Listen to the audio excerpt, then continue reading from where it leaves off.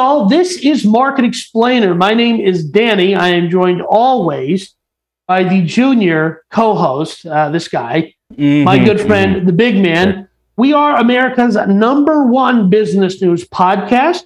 All right, before we jump into our next story, fascinating story, by the way, I want to tell you about Big Man Gear. Big Man Gear is this guy's t-shirt company. You can go to bigmangear.com. It'll take you to the Amazon Prime store. It's merch by Amazon.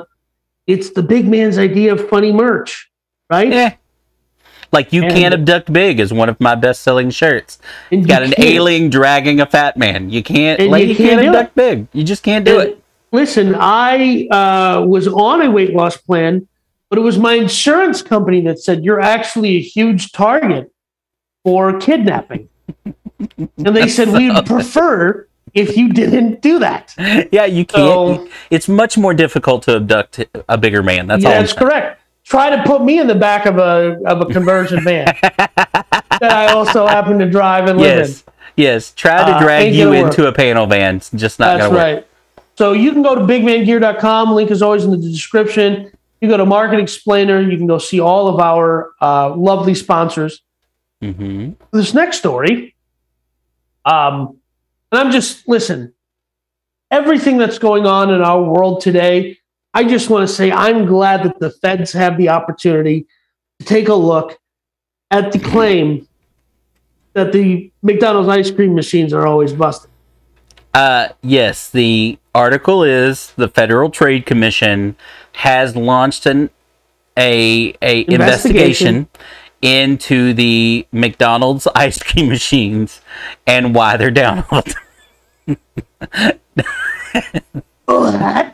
Okay, this is one of those stories where, okay, I agree with Danny. On the surface, it sounds really dumb. Does the FTC not have better things to do? But it's really not about McDonald's right now, and their ice cream machines. Right now, there is a 93-year-old woman who's getting her life savings scammed away from her by a crypto Ponzi scheme. Right. The Federal Trade Commission is worried about the ice cream. But actually, look at the ice cream. All right. Chocolate chip. I got chocolate chip. Before we get to what the actual part of this story that's relevant is, what I find great is there's a website set up in most metropolitan areas where you can go to this website and find out whether your local McDonald's machine is up and running or not. Right. The name of that online tool is McBroken.com. Oh, man. So if you want to know before you leave your house, hey, I'm craving a McFlurry, whatever it is, and you don't want to waste time going to the McDonald's just for it to be broken, you can go to McBroken.com and find out whether your local McDonald's is open. Yeah, but that's not the real story. I mean, that's it's like 6 months ago, I forget the guy's name, it's Johnny something. He had like a mini documentary where he just investigated this phenomenon of why is the McDonald's ice cream machine always broken? Right.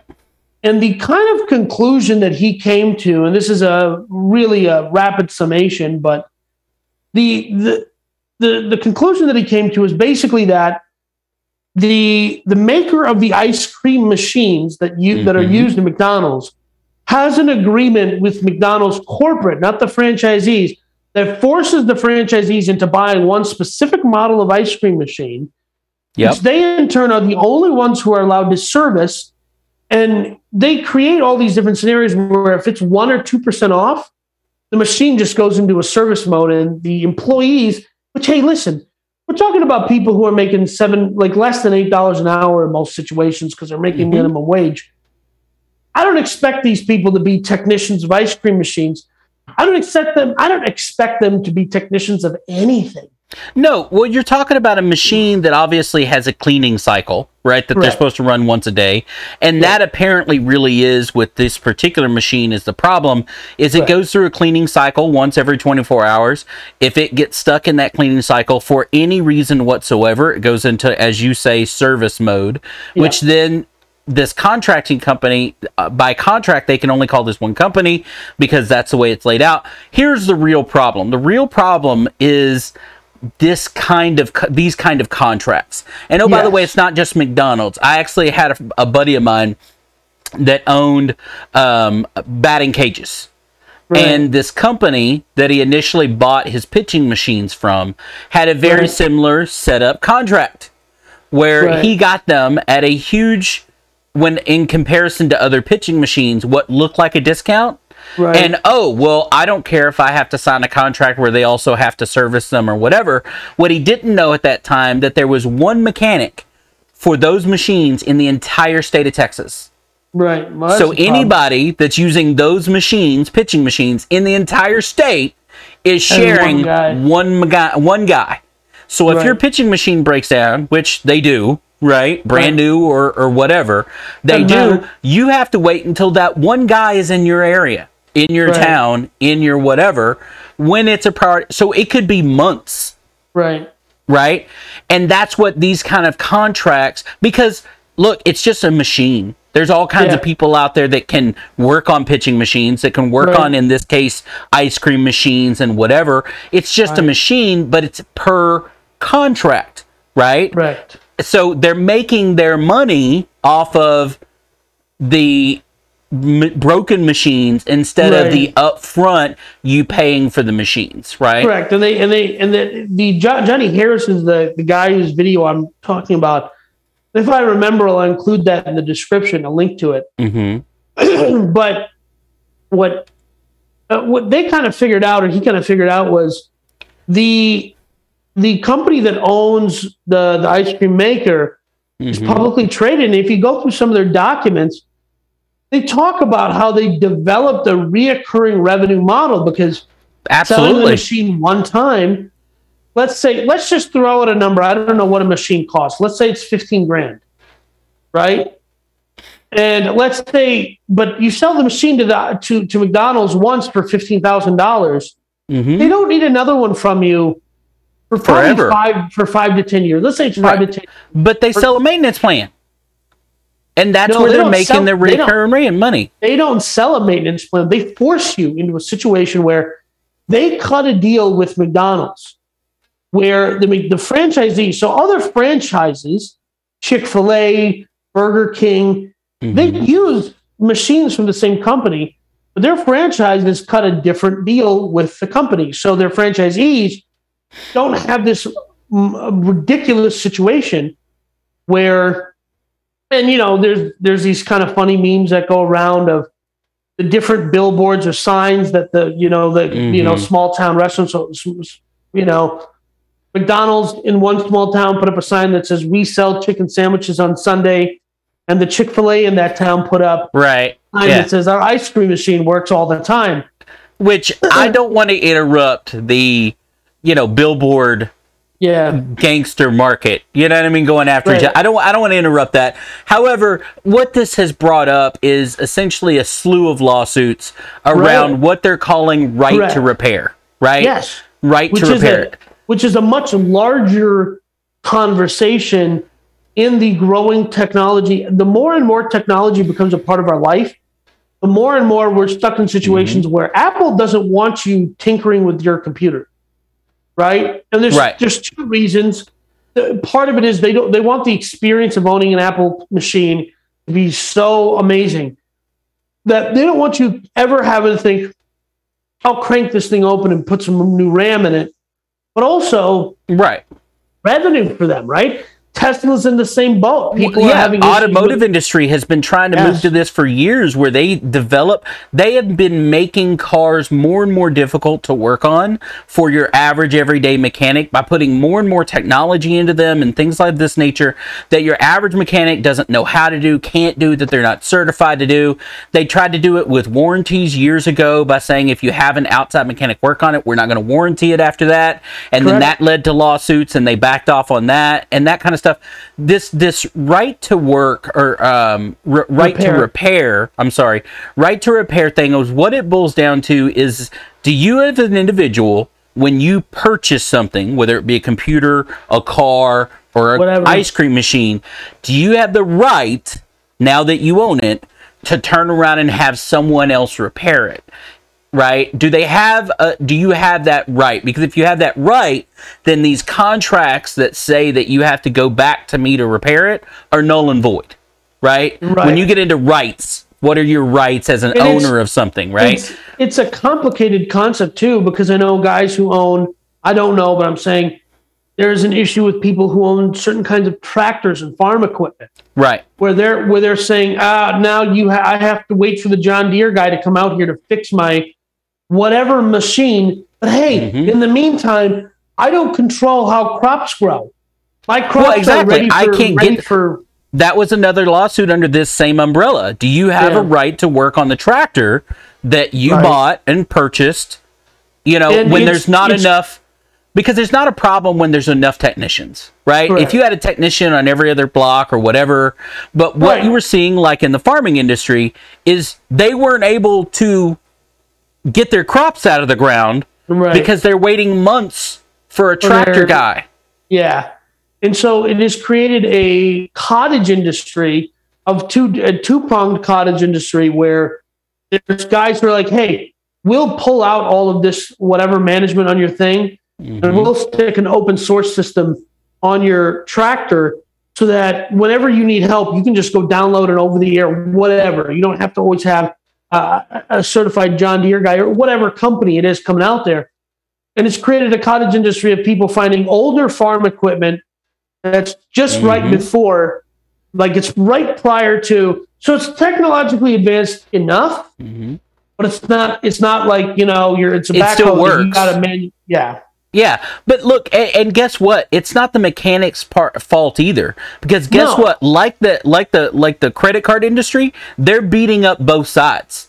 They're beating that guy up on his rates to get the contract so that he always has a job with them, right? Going around, right? They're doing that to him or her, right? And charging you. So they're beating both sides up, and that's where really this story, it's really not about ice cream machines. It's about this right to repair is what it's really about. And it's about manufacturers looking to capture long-term revenue from selling a product, right?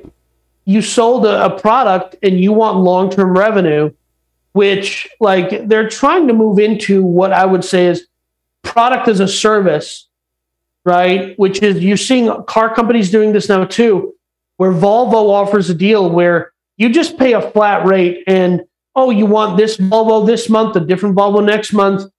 You don't own a car, you lease from Volvo. And they, you know, and it sounds good on the surface of it, but the long-term ramifications could also be that, you know, when you want your car or whatever, well, you know, there's somebody says you're not allowed to have it. Well, one of two things is, to kind of wrap this up, one of two things are going to ultimately happen. Either the government or the judicial system between all these lawsuits is going to decide that you have a right to repair, and it's going to make all these contracts null and void, or consumerism will work the way it's supposed to, like Danny says, in a free market, where people will find, enough people will say, well, screw you, I'm not going with you as a company then, that those companies will become obsolete. One of those two are going to happen. Ultimately, everything should be able to be worked on by people that own them, wrong, or otherwise. It's just the way it's going to work out. So there's a YouTube channel called Rich Rebuilds, and he's a Tesla tuner mechanic guy. And one of the issues he always has is Tesla doesn't want to sell him parts to fix their cars. Right. They want him to go to Tesla and have them fix it. And guess what? I've come out of the Fast and Furious era of automotive customization. And the one thing that pisses me off about the electric future that I'm seeing is, hey, I want to customize my car, dude. Right. I want to lower it. I want to lift it. I want to do whatever it is I want to do with it. Once it's mine, and that used to be the American spirit of owning anything, was that Harley Davidson's a great example. Like, absolutely. You go to Harley, and going to Harley is like buying a Camaro in the 60s. Right? You can, like, you bought a Camaro in the 60s, you can put whatever thing you want on it. You can add to, you can take away, you can, and the aftermarket availability of things that you can do that fit the Harley design and whatever and are almost infinite, right? And absolutely. They want you to do it. They want you to customize their thing. I think this is like everything else. There's an ebb and flow to everything that happens. Right. We've gone too far with the no, it's too custom to work on, it's too whatever. And now that pendulum will swing the other way now, where it'll become way more automatic. I think you're going to see it in the electric car market. I think you are going to see aftermarket kind of modifications or whatever. And I think as electric cars become more and more popular, again, I think that's what causes it, is people are going, well, I'm not buying that Tesla if I can't also do this. That's not going to avoid my warranty. That's not going to, you know what I mean? Because right now, that's what Tesla's about, right? Like, there are companies out there making, I've seen stuff like pop-up campers that will attach to these new Tesla SUVs and stuff like that. And they basically, no, you add anything to this Tesla that's not by Tesla, it voids your warranty and we're not going to work on it, right? Or we're not going to do anything to it.